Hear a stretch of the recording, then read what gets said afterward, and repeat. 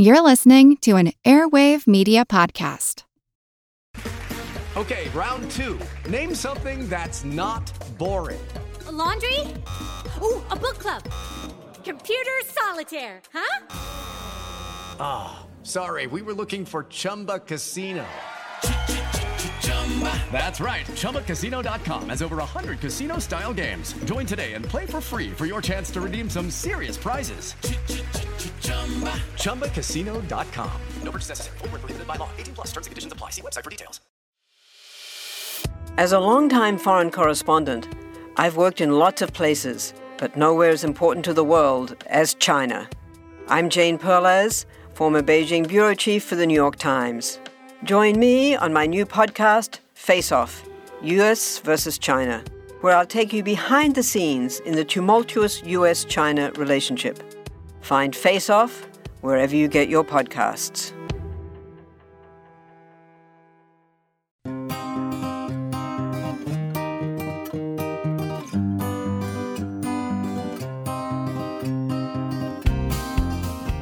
When I was a kid and very suggestible, I saw this film produced by George Powell, which was called When Worlds Collide. Well, some astronomers find a star that's going to collide with the Earth. Well, this was the first time that I'd ever been exposed to the idea that something from the skies could come down and hit us and cause havoc and destruction. Later in life, I realized that the real threat wasn't from stars that were going to collide with us, but rocks, asteroids. So asteroids have sort of a bad rep, but they really shouldn't, because most asteroids are not going to hit us. They're little things, and yet they're scientifically very interesting. I'm Seth Shostak. I'm Molly Bentley. Welcome to Big Picture Science, produced at the SETI Institute, where researchers investigate the nature and origin of life. In this episode, why asteroids are both our past and our future. We no longer have the historic incentives to go into space, in particular, competition for geopolitical dominance by planting a flag on another cosmic body. But space entrepreneurs say they have another carrot to motivate us to leave terra firma, the trillion-dollar asteroid mining business. Not only will it get us into space, but it will help keep us there. Meanwhile, for deep history buffs, an upcoming flyby of the Kuiper Belt asteroid is likely to give us new clues to the early days of the solar system. And one particularly odd-shaped interstellar object has ignited our imagination in other ways. We'll consider the argument that Oumuamua is actually alien hardware. Get ready for Space Rocks.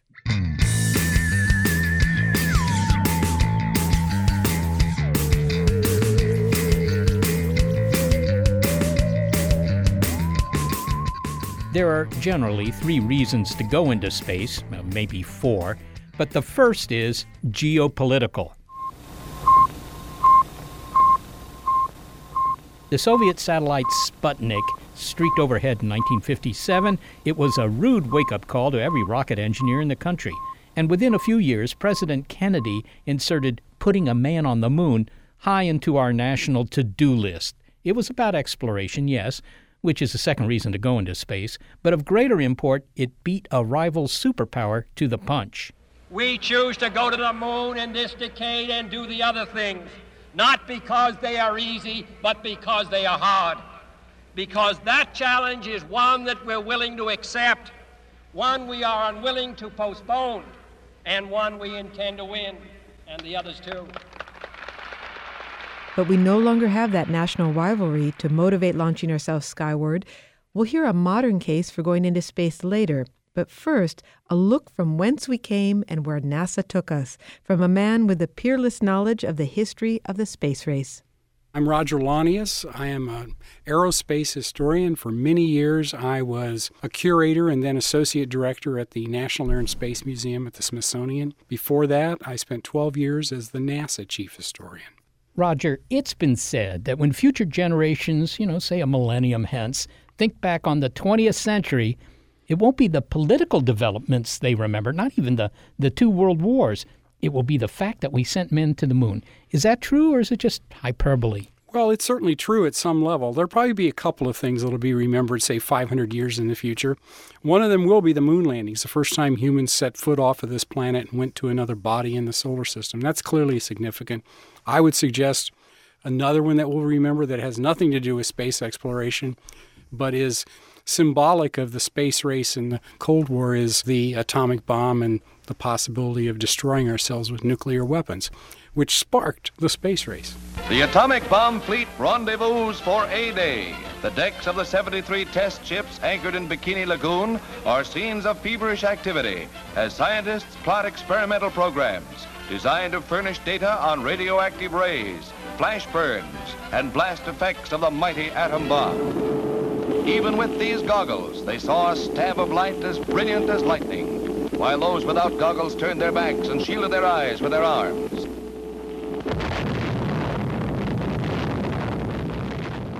Well, you have to elaborate on that. I mean, how did the mushroom clouds put men on the moon? Well, one of the things that was happening is we were in a death struggle with the Soviet Union. There's no question about that. And for those of us of my age and those that are older, we can recall this was serious business, and we have nothing like this today. So that rivalry and that intense competition between these two competing and economic systems that are political and all kinds of other ways really gave us this competitive activity that was played out in a lot of settings, but one of them was the race to the moon. Buzz, this is Houston, F2, 1/160th second for shadow photography on the sequence camera. Okay. It was clearly a truly remarkable engineering achievement, going to the moon with people aboard, and it was done in a stunningly short amount of time. Was there some secret sauce for the American effort? I mean, why did we get there first? The Soviets, after all, had some pretty good rockets.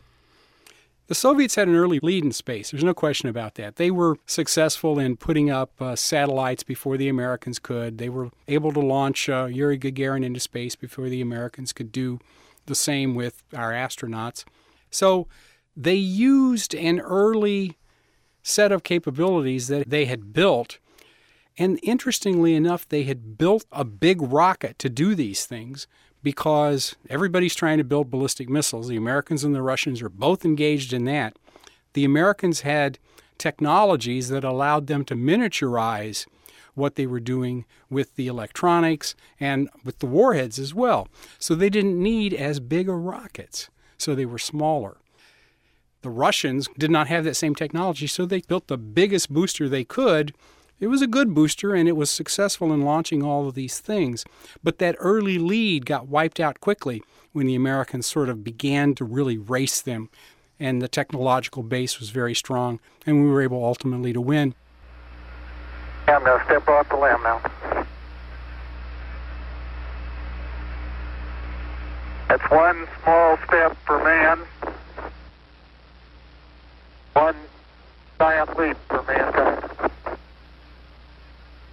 When the Americans successfully set foot on the lunar surface, the Russians didn't necessarily recognize that they were fully beaten at that point, but they realized they did not have the same capabilities, and they were willing to accept the fact that the U.S. had won. And that leads me to ask you, is the public still enthralled by going into space, or do we only go there when there's geopolitical pressure?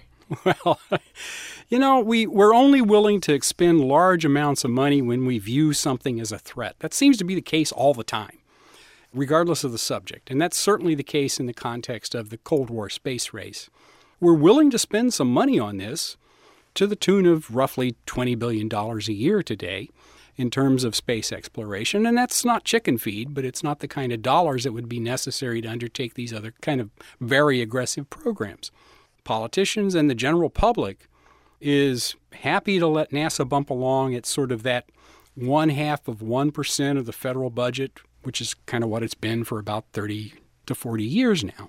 All right, so what you're saying is that there's interest in space, but not any more interest than there was before we went into space. One of the things that captured my generation growing up in the 60s was this thing that was new and different. NASA officials have high hopes for the flight of Collins and Young. If the mission achieves the link-up between the Gemini craft and the Agena rocket, it will be considered a success. And for those that are my age, they may be interested in this, but it's not new and different. And therefore, it's not exciting in quite the same way. And we're, as a society, we're all about the thrill, whatever the thrill is. And it changes pretty regularly. Although, whenever there is an event that is significant, people do pause and they pay attention and they're excited by it. So a great example is the Curiosity landing that just took place a few years ago, in which you've got people who've come out in the middle of the night to Times Square to witness the landing, which of course they couldn't actually see, but they saw the feed from NASA, who are chanting, "Science, science, science." I mean, that's sort of thrilling in its own way. So I think that excitement is out there. It doesn't pop its head up too much except when there's major events. What do you say to people when they ask you about the relative merits of sending, or should I say, instead of asking, maybe they just expound on their personal opinions regarding the relative merits of sending humans into space versus sending robots? I mean, obviously the robots are cheaper and they don't insist on a round-trip ticket. Yeah, that's one of the great things about the robots is they're on suicide missions.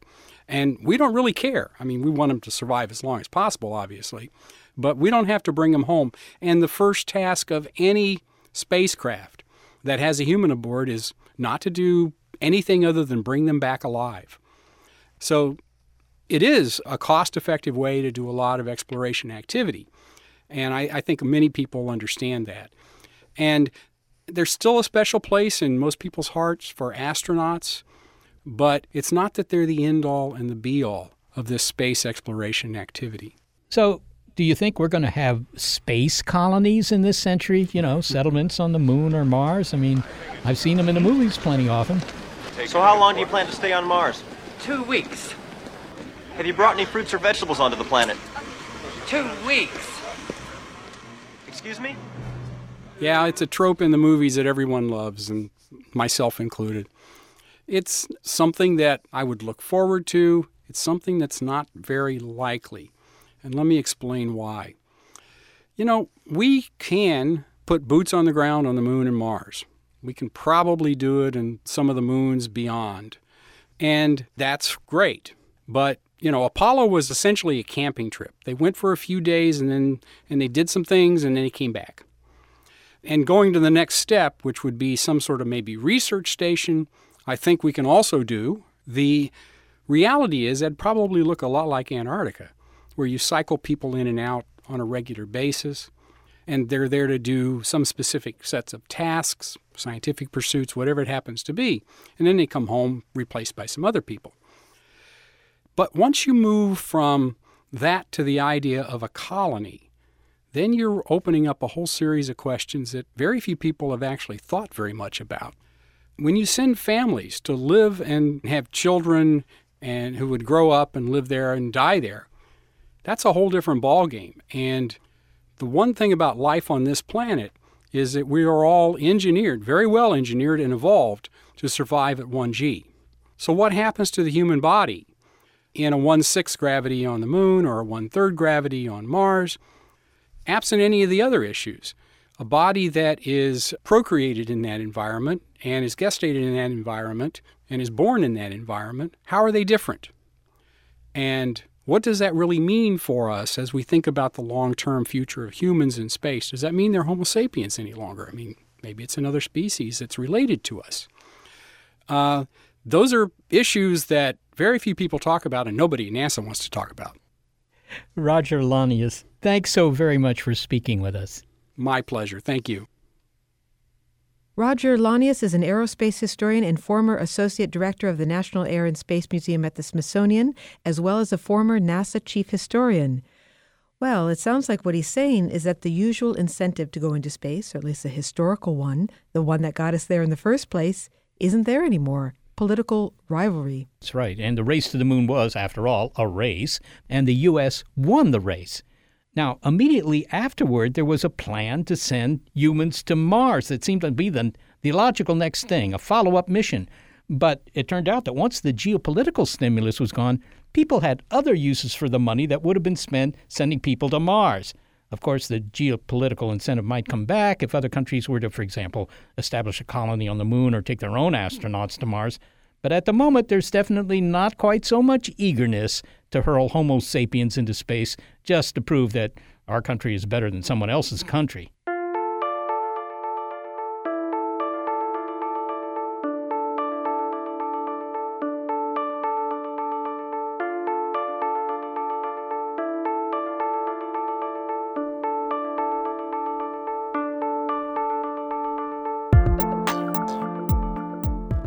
Well, that leaves us with 2 or 3 incentives for going into space: exploration and science, sometimes they're put together, and economics. We'll take a look at the last one first because the others may follow from it, according to this man who says there's a profit to be made in space. So if we're going to stay in space and thrive there, then we need to live off the land, as it were. And for that, we will need resources such as water, which is abundant in certain types of asteroids. Next, the argument for both stimulating and sustaining humanity's spacefaring future by mining asteroids. Then, later in the show, is one weirdly shaped solar system intruder actually a bit of alien engineering? It's Space Rocks on Big Picture Science.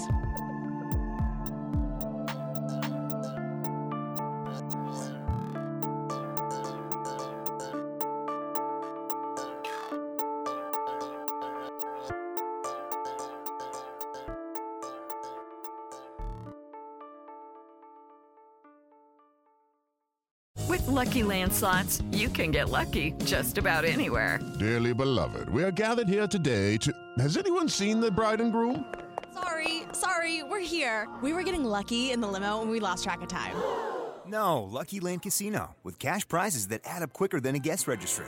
In that case, I pronounce you lucky. Play for free at LuckyLandSlots.com. Daily bonuses are waiting. No purchase necessary. Void where prohibited by law. 18+. Terms and conditions apply. See website for details.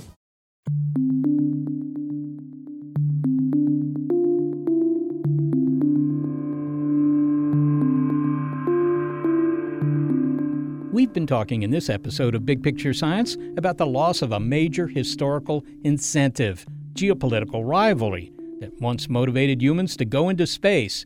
Now, by way of introducing a new and potentially very important player in the game of human spaceflight, we first recall that the only image that many people have of this particular player is as a trope of science fiction.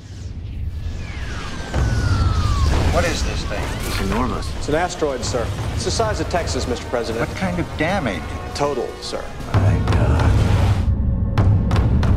A killer rock hurtles toward Earth and only Bruce Willis can save us. Well, with or without Mr. Willis, destruction is what many people imagine when they think of asteroids. And while the movie Armageddon was fiction, the idea that one day Earth will be the bullseye for a space rock is solidly rooted in fact. It's already happened, of course. Impact is the main suspect in the extinction of the dinosaurs, as well as most of their fellow fauna, 66 million years ago. But NASA is diligently cataloging all the potential dangerous asteroids in our neighborhood, allowing us to relax, at least for a little while, and contemplate the ways that small orbiting bodies can be beneficial. These space rocks may provide an incentive not only to get humans hurtling into space again, but to help us stay there. We heard that building a space colony is, well, not a piece of cake, but if you're going to do it, you're going to need what this man says he can provide, according to this man.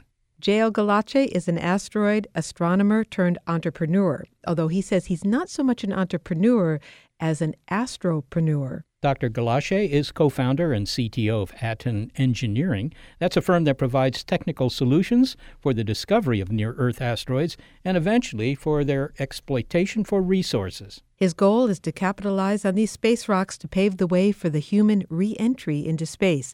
In other words, if contemporary reasons to go are exploration, science, and economics, that last one may help us with the first two. JL, you're interested in commercializing asteroids. Nobody's ever done that. What's there to be gained monetarily from looking at asteroids or doing something with them? Well, the standard answer is trillions of dollars. And we like to say that the first trillionaire will be made in space. My motivation for this is that I want to see humans expand into space. So what do the asteroids bring to the table, as it were, for this? I mean, people talk about having colonies on the moon or on Mars, whatever. People occasionally have even talked about having colonies on the asteroids, but you're not offering the asteroids as real estate. You're offering them as goods, as it were. Yeah, they are a means to an end. If you think about any of the great migrations that have happened throughout human history, they've only been possible because humans have learned to live off the land. We didn't set off and cross the plains or the mountains with everything that we needed on our backs, but we would find food, water, shelter along the way. And that's how we were able to expand humanity all across the globe. So if we're going to space and we're going to stay in space and thrive there, then we need to live off the land, as it were.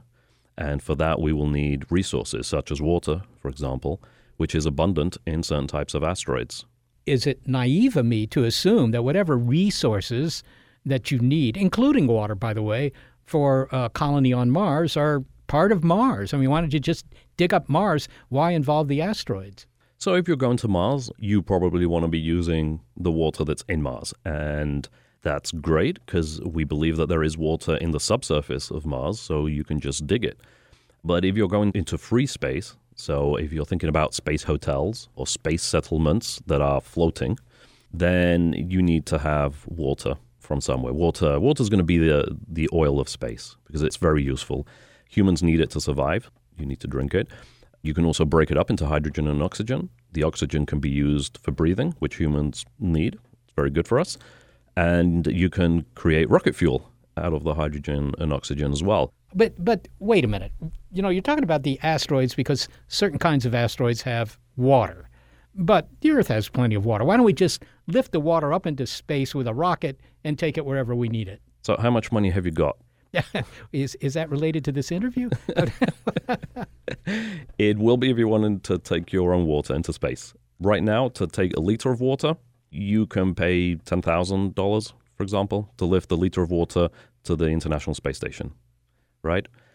So imagine that you're able to mine water from asteroids and deliver it to the ISS for way less than $10,000. There you've got a business model. Okay, I'm listening to you tout the advantages of mining asteroids.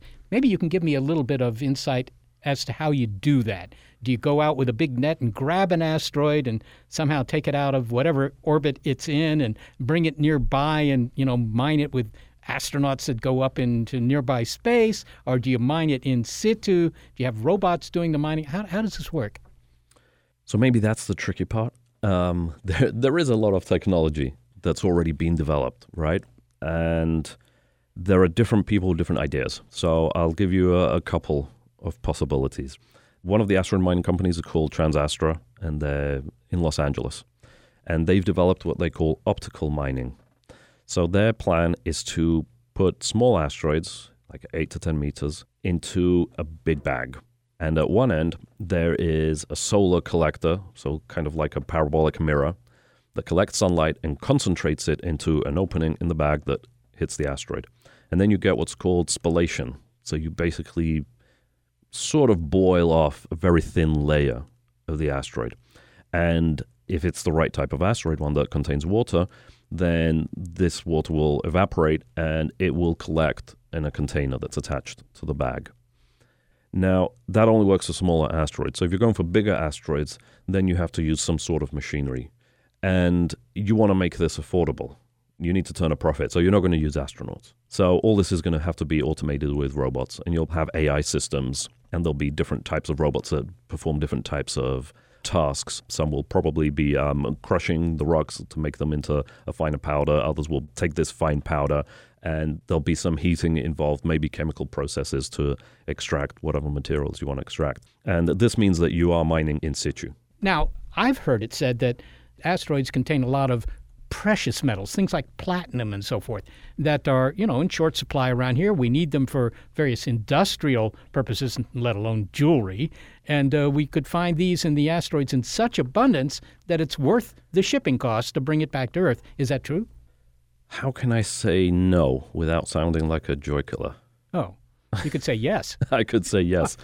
It's become a trope, I think, to talk about the $5 trillion metallic asteroid that has so much platinum that it's going to crash the markets here on Earth.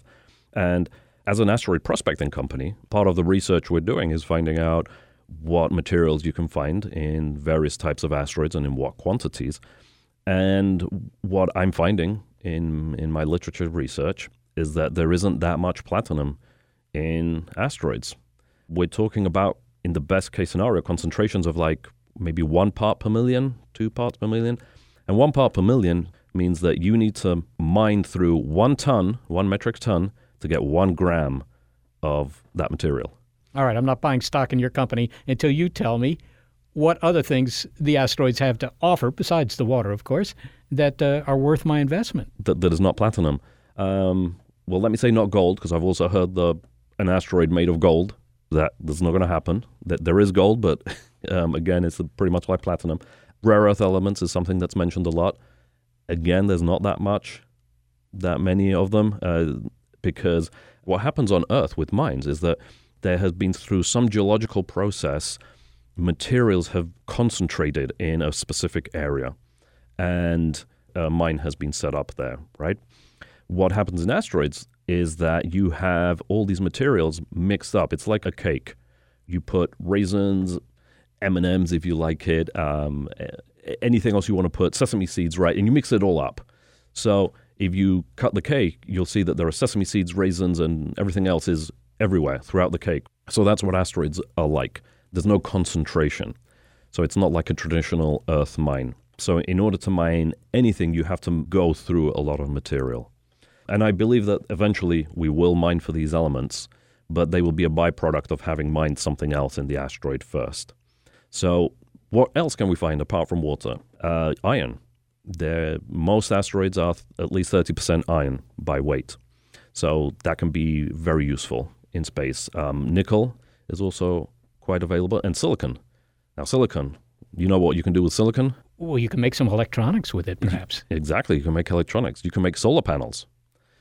So imagine if you can get some iron, some nickel, some magnesium, some silicon, and you start building stuff in space. And you can build solar arrays. They can build them as big as you want. You could have a 1 kilometer square solar array if you wanted. Well, finally then, JL. When's this going to happen? When are we going to see the first, actual mining being done in space? Isn't that the question that everyone's asking? I don't know. It is. So I think that we could begin mining in as little as 5 to 7 years. And then you could see actual industrial level mining in 10 to 15 years. L.Galache, thanks so very much for talking with me. Well, thank you very much. L.Galache is an asteroid astronomer and co-founder and CTO of Aten Engineering. All right, well, asteroids may be physically small, but they're conceptually quite significant.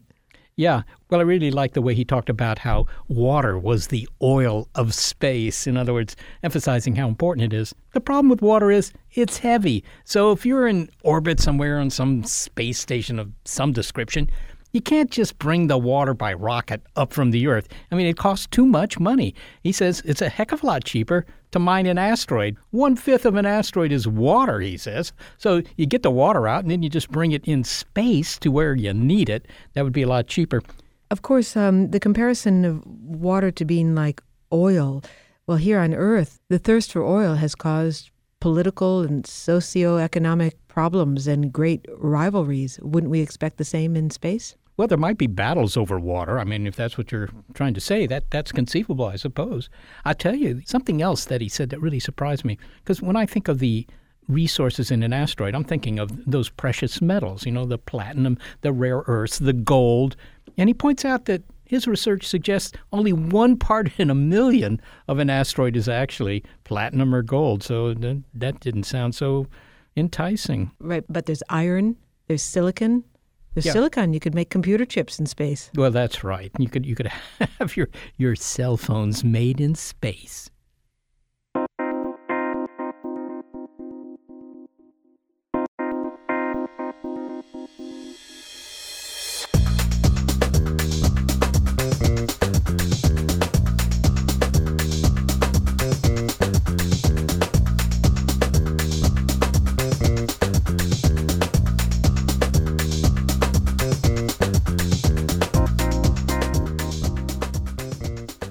Dr. Galache points out that the asteroids are a great resource for the things you need for a, highfalutin lifestyle. He didn't mention the idea of Freeman Dyson, the British physicists that our progeny may actually live on asteroids. And you may wonder, what's he talking about there? But you see, the problem with the Earth is there's a lot of stuff in the Earth, but the Earth is round. And so you don't get much acreage for all that stuff. Whereas if you were to cut up the Earth and roll up the halves, you get a lot more acreage. Well, you can just consider the asteroids. They have 10,000 times more acres than the Earth does. Physicist Freeman Dyson's idea is that at some point, humanity will move off Earth and onto asteroids? I don't know that he's suggesting that we abandon the Earth, but if you want to grow the population to 50 billion or 100 billion, where are you going to put them? You can say put them on Mars, but that only doubles the amount of space you've got. If you go to the asteroids, you have this enormous possible increase. How far away are the asteroids? You mean in the asteroid belt? Yeah. The asteroids in the asteroid belt. I mean, maybe you'd want to move them. Now, one problem with the asteroid belt is it's pretty far out. It's farther than Mars, so you get, maybe only half the sunlight that you get around here. And what would it be like to live on an asteroid? Well, I don't know yet. I think you'd probably be living underground. There's no air, and there's no liquid water on the surface, so no surfing or stuff like that. You'd probably live, I don't know. I mean, you're just going to have to ask the architects of your next planned unit development on an asteroid. But then what if you're living on an asteroid and it gets ejected out of the asteroid belt? Well, that doesn't happen very often. It really doesn't. I mean, I don't think that happens. Which part? Living on the asteroid or it getting ejected out of the asteroid belt? Both parts. Nobody's living on an asteroid right now that we know about. Okay, but getting ejected, in the movies, the asteroids always look very close together. They're an impenetrable barrier of all these rocks floating around. And then they would indeed occasionally kick one another around. But in fact, they're usually millions of miles apart.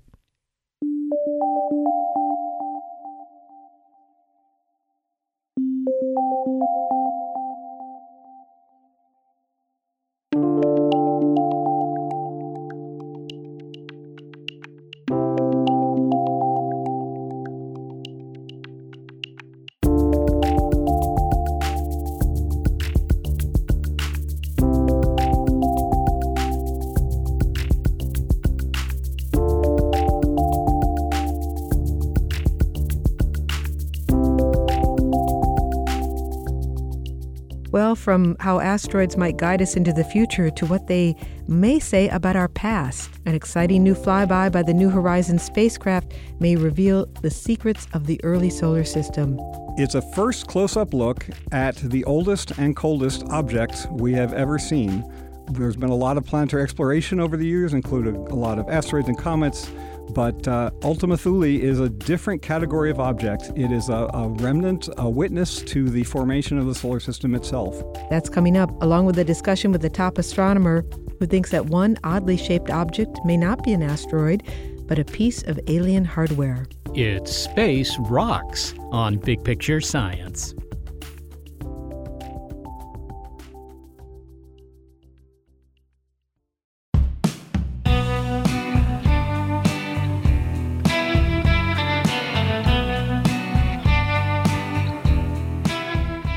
We've been talking in this episode of Big Picture Science about the solar system's rock stars. Asteroids may be small, but as we're hearing, they're hardly insignificant. We heard how they might be mined for water, iron, and silicon, which would be useful raw materials to build human outposts in space, but their chemical composition also motivates astronomers to study these objects up close. In the last half-century, as we've learned more about how the planets and moons were formed, we've come to realize that the small bodies of the solar system were maybe the best sources of information about how that happened. Unlike planets, asteroids haven't been distorted in the 4 billion years since the solar system was born by weather or plate tectonics or the slow erosion by atomic particles and radiation in space.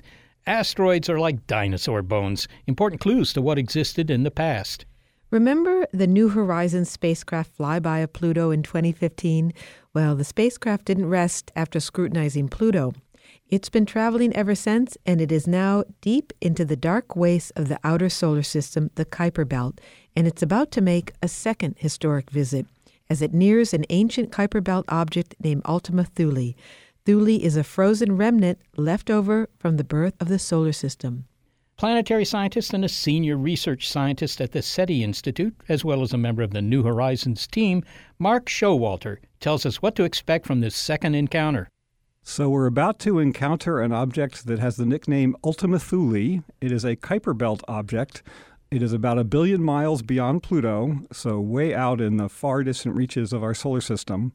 The Kuiper belt is a collection of about maybe a few tens of thousands or perhaps even 100,000 objects that are kind of left behind in deep freeze from the early days in the origin of the solar system.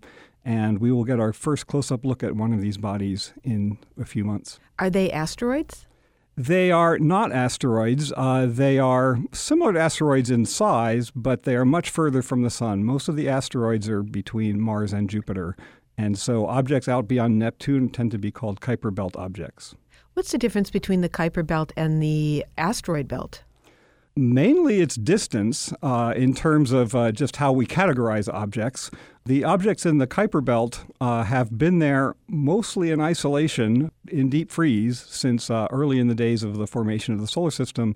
The asteroid belt is a little bit different in that it is closer to the sun and therefore warmer, and therefore there's been a lot more surface evolution. So we're getting a look at a very, very pristine object, which is not quite the same as what you would see if you got a close-up look at an asteroid, as we have on a number of occasions now. Well, let's say more about why this visit to Ultima Thule is historic. It's a first close-up look at the oldest and coldest object we have ever seen.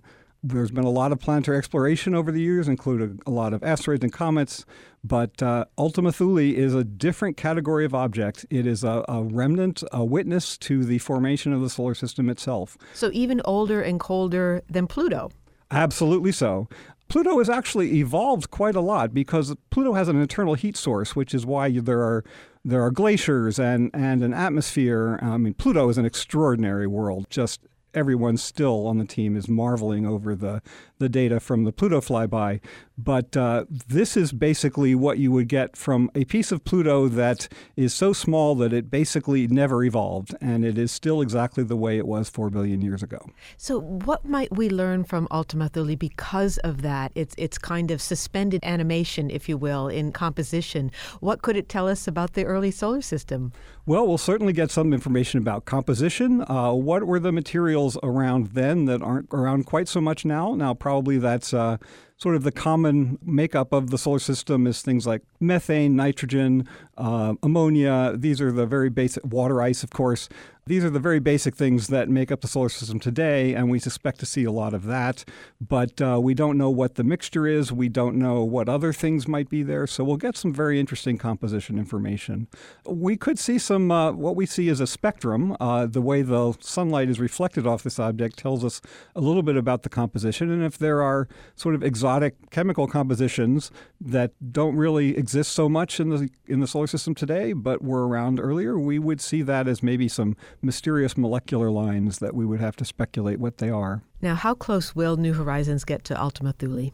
Well, that is a decision that is yet to be made. Still needs to be made. You guys at NASA, and you guys plan these things months and months, years in advance, don't you? And we do, and we also plan contingencies like all good Boy Scouts or Girl Scouts. The idea is, because we are flying into the unknown, we don't know what is a safe flyby distance. So we have made two choices. And those choices are to fly by a distance of 3,500 kilometers, which is about 2,500 miles, or 10,000 kilometers, which is about 6,000 miles. We believe that the outer of those two distances is almost certain to be safe. But you never know because many objects in the Kuiper belt have satellites. Some have rings, or at least one has rings that we know of. So I am actually leading what's called the hazard team. Now that sounds a little funny. You think of a hazard team as looking for toxic waste or something like that. But we're actually effectively riding on the crow's nest of New Horizons. And we are going to be looking at images day by day, very, very long exposures, looking for anything that might be nearby to Ultima Thule and might potentially be dangerous to us. And if we see anything, such as a dust cloud or a coma or a couple of satellites that might suggest that there is a danger to flying the closer of alternatives, the 3,500 kilometer option, then we will divert to the 10,000 kilometer safer distance. Hopefully we won't see anything dangerous. We'll have exactly the flyby we want. But definitely looking for hazards is a big part of this effort. Now, it is a flyby. It's not a landing. And so what information will you collect from Ultima Thule? Primarily, we're looking at images that will be either black and white photos taken with our high-resolution camera. We also have a color camera that has slightly lower resolution, but we will be getting color, and that's also part of how we'll be getting the composition information. But we're flying by very quickly. It's a 14 kilometer per second path. That's 9 miles per second. And our object is about 18 miles across. So that's a 2-second flyby if you think about it. But in fact, we're really doing imaging. We're doing imaging now, but we will continue to do imaging for the whole period before, during, and after the flyby, giving us lots and lots of images, which we will then have to wait for them to be shipped down to Earth. Because during that 24-hour period or so around the flyby, it's going to be doing science and nothing but science, and we just have to hope we got all those instructions right, and it'll do the right thing, and then we'll find out after the fact that we got the good data. Patience is part of rocket science. Patience is definitely part of rocket science. Well, finally, Mark, after the encounter with Ultima Thule, New Horizons keeps on going, which must be melancholy for you, must be bittersweet. It's been a very successful mission, but at some point we need to say goodbye to New Horizons. What is the fate of the spacecraft? Will we hear from it again? Absolutely. We are still doing observations of other Kuiper Belt objects. These are distant observations. We will not have another flyby because by the time we get to Ultima Thule, we've actually crossed most of the Kuiper Belt already. So this is our last big hurrah, but there will be good science coming out of New Horizons for a very long time because we're still looking at many other objects. But I think the exciting part, the biggest exciting part, will be ending in January.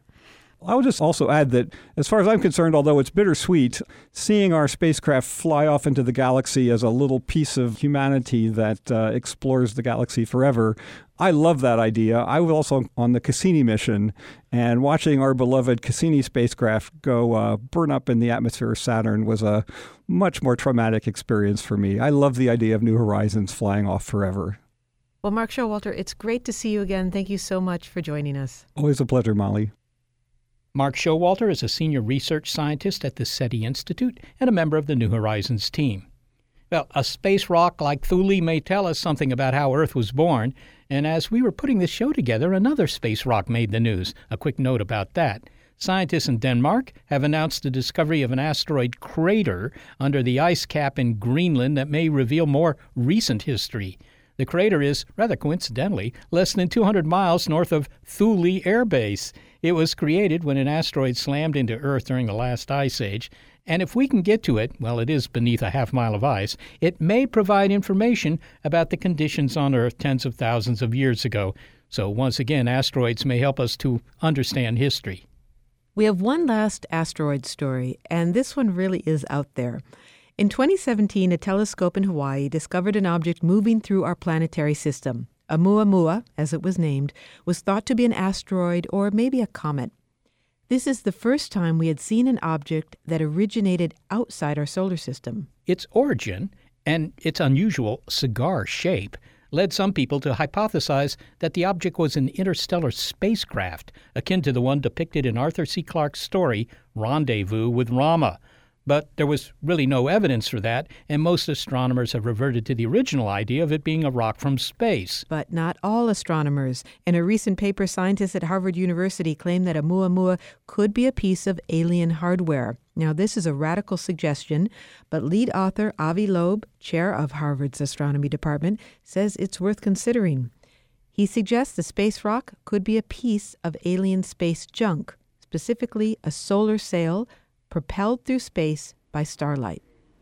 Yes, so Oumuamua is the very first interstellar object to have been discovered close to the Earth. And in that sense, it's quite surprising because about a decade ago, we forecasted how many rocks should we see from outer space in the vicinity of the Earth. And we predicted that existing surveys would not find any because the abundance is not large enough for them to come close enough to Earth for them to be detectable. All right, so if I understand the motivation, to begin with, it comes into our solar system. That sounds a little improbable. It's like throwing a dart up into the air in New Jersey and hitting a nickel in Manhattan. Not very likely, unless it was maybe deliberately sent here. Is that part of the problem? Yeah, but this object by itself is quite weird in the sense that it's very cold. It didn't absorb as much sunlight as, for example, rocks absorb. Spitzer Space Telescope looked at it and didn't see any heat coming off it. And from that, we can infer also that there are no gases around it. But most intriguingly, its trajectory deviates from an orbit that is shaped purely by the gravitational force of the sun. And one way to get that is if you have a cometary activity, if there is some outgassing that push the object in the opposite direction through the rocket effect. But we don't see any cometary tail. So that's very puzzling. Well, let's consider the possibility that you put forward in your paper there that it's someone else's hardware, either deliberately sent here or just wandering in, maybe a solar sail. Tell us what a solar sail is and how does it push a space probe around? I mean, there's no wind in space. So the only additional force other than outgassing that I could think of is the force exerted by the radiation from the sun on the object. And in order for that to be effective, the object needs to be very thin. So we calculated the needed thickness of the object. It needs to be less than 1 millimeter thick. And its size, however, needs to be about 20 meters. And so that sounds like a sail. A sail on a sailboat is being pushed by the wind, by air bouncing off it. The same phenomenon occurs when light bounces off a surface. It exerts some force on it. And so that's called a light sail. And we are currently developing this technology for space exploration. It was demonstrated by a Japanese satellite called the Icaros. And currently we're contemplating a project called Starshot to send a probe to the nearest star using this light sail technology. Now, you've gotten quite a bit of pushback, I think, from other people in the science community who say that, well, look, to argue that it comes in a way that mimics what you would expect for a rock from space, you're interpreting that as being the result of very clever engineering. But on the other hand, there's also the obvious explanation that it really is just a rock from space. What do you say to that? Well, it doesn't look like any of the asteroids or comets that we have seen in the solar system. For one thing, the light curve, the reflected sunlight, as it rotates around, changes by a factor of 10. And so that implies that it has a very extreme shape, that it is at least 5 to 10 times longer than it is wide. And moreover, it doesn't show any cometary tail, any gases, carbon-based gases around it.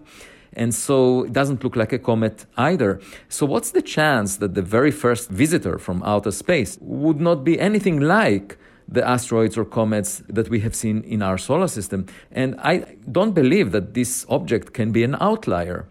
The situation is similar to going to the beach and looking at the seashells that were swept ashore, but every now and then you get a plastic bottle that implies an artificial origin.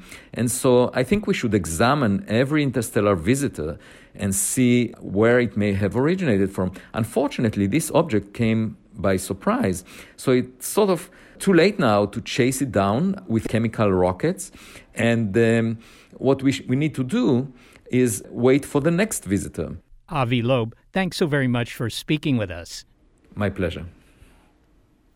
Avi Loeb is an astronomer at the Harvard-Smithsonian Center for Astrophysics and the chair of the Department of Astronomy at Harvard University. Well, Seth, if I could take a stab at summarizing why he thinks that this object is not a comet or an asteroid, okay? Okay. Well, it's unexpected to have a foreign object in our solar system.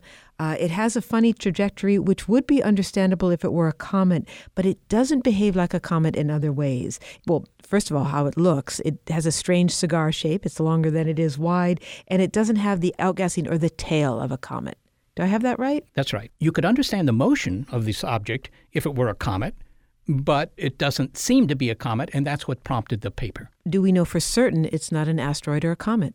We don't know for certain, because the observations are still limited. So is it reasonable then to conclude that it's an alien ship or even part of an alien ship? Well, I mean, the only natural explanations that came to the fore, if you will, are asteroids or comets. And if it isn't either of those, then what's the next thing you think of? It's always tempting to explain something that seems a little puzzling at first as being due to aliens. That's maybe too easy to do, and that's why a lot of people are a little bit skeptical here. I think that the astronomical community is thinking that extraordinary claims require extraordinary evidence, and the evidence that it's artificial is not yet so compelling. And unfortunately, it will probably never be one way or the other compelling, simply because the object is essentially unobservable now. So we may never know. We may never know about this, but if we find a second object in 2 years or 3 years or 5 years, and it also has a cigar shape, right, and it also has these other characteristics that Loeb has talked about, then he would say, build a super-duper rocket that can catch up with one of these guys and take a look at them up close. Well, so the big picture here in the show is that asteroids capture our imagination in many ways, and as we said, even though they're small, they're not insignificant. Yep, time capsules they are. And, 200 years ago when they began to discover these asteroids, the ones in the asteroid belt anyhow, they were little dots in the telescope. They didn't know what they were, and they were fun to look for. The Europeans organized a whole project to look for them, but nobody would have been able to predict that these things would, in the future, be so scientifically interesting.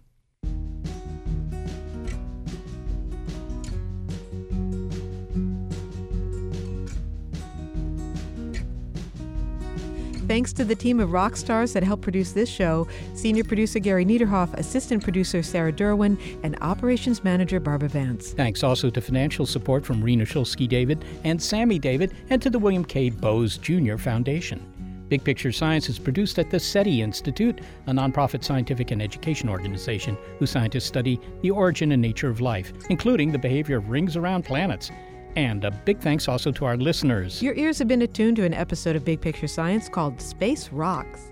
If you'd like to hear more Big Picture Science, well, you'll find past episodes in our archive at bigpicturescience.org. Oh, and if you never want to miss an episode, subscribe to BiPi-Sci on iTunes, Google Play, Stitcher, Spotify, iHeartRadio, or Pandora.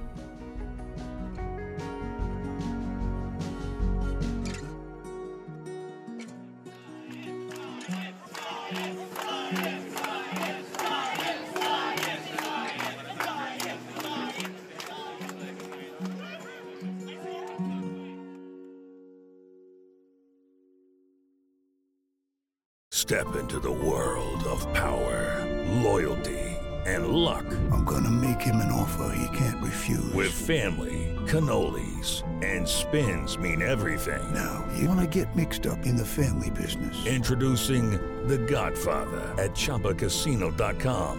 Test your luck in the shadowy world of The Godfather slot. Someday, I will call upon you to do a service for me. Play The Godfather, now at ChumbaCasino.com. Welcome to the family. No purchase necessary. VGW Group. Void where prohibited by law. 18+. Terms and conditions apply.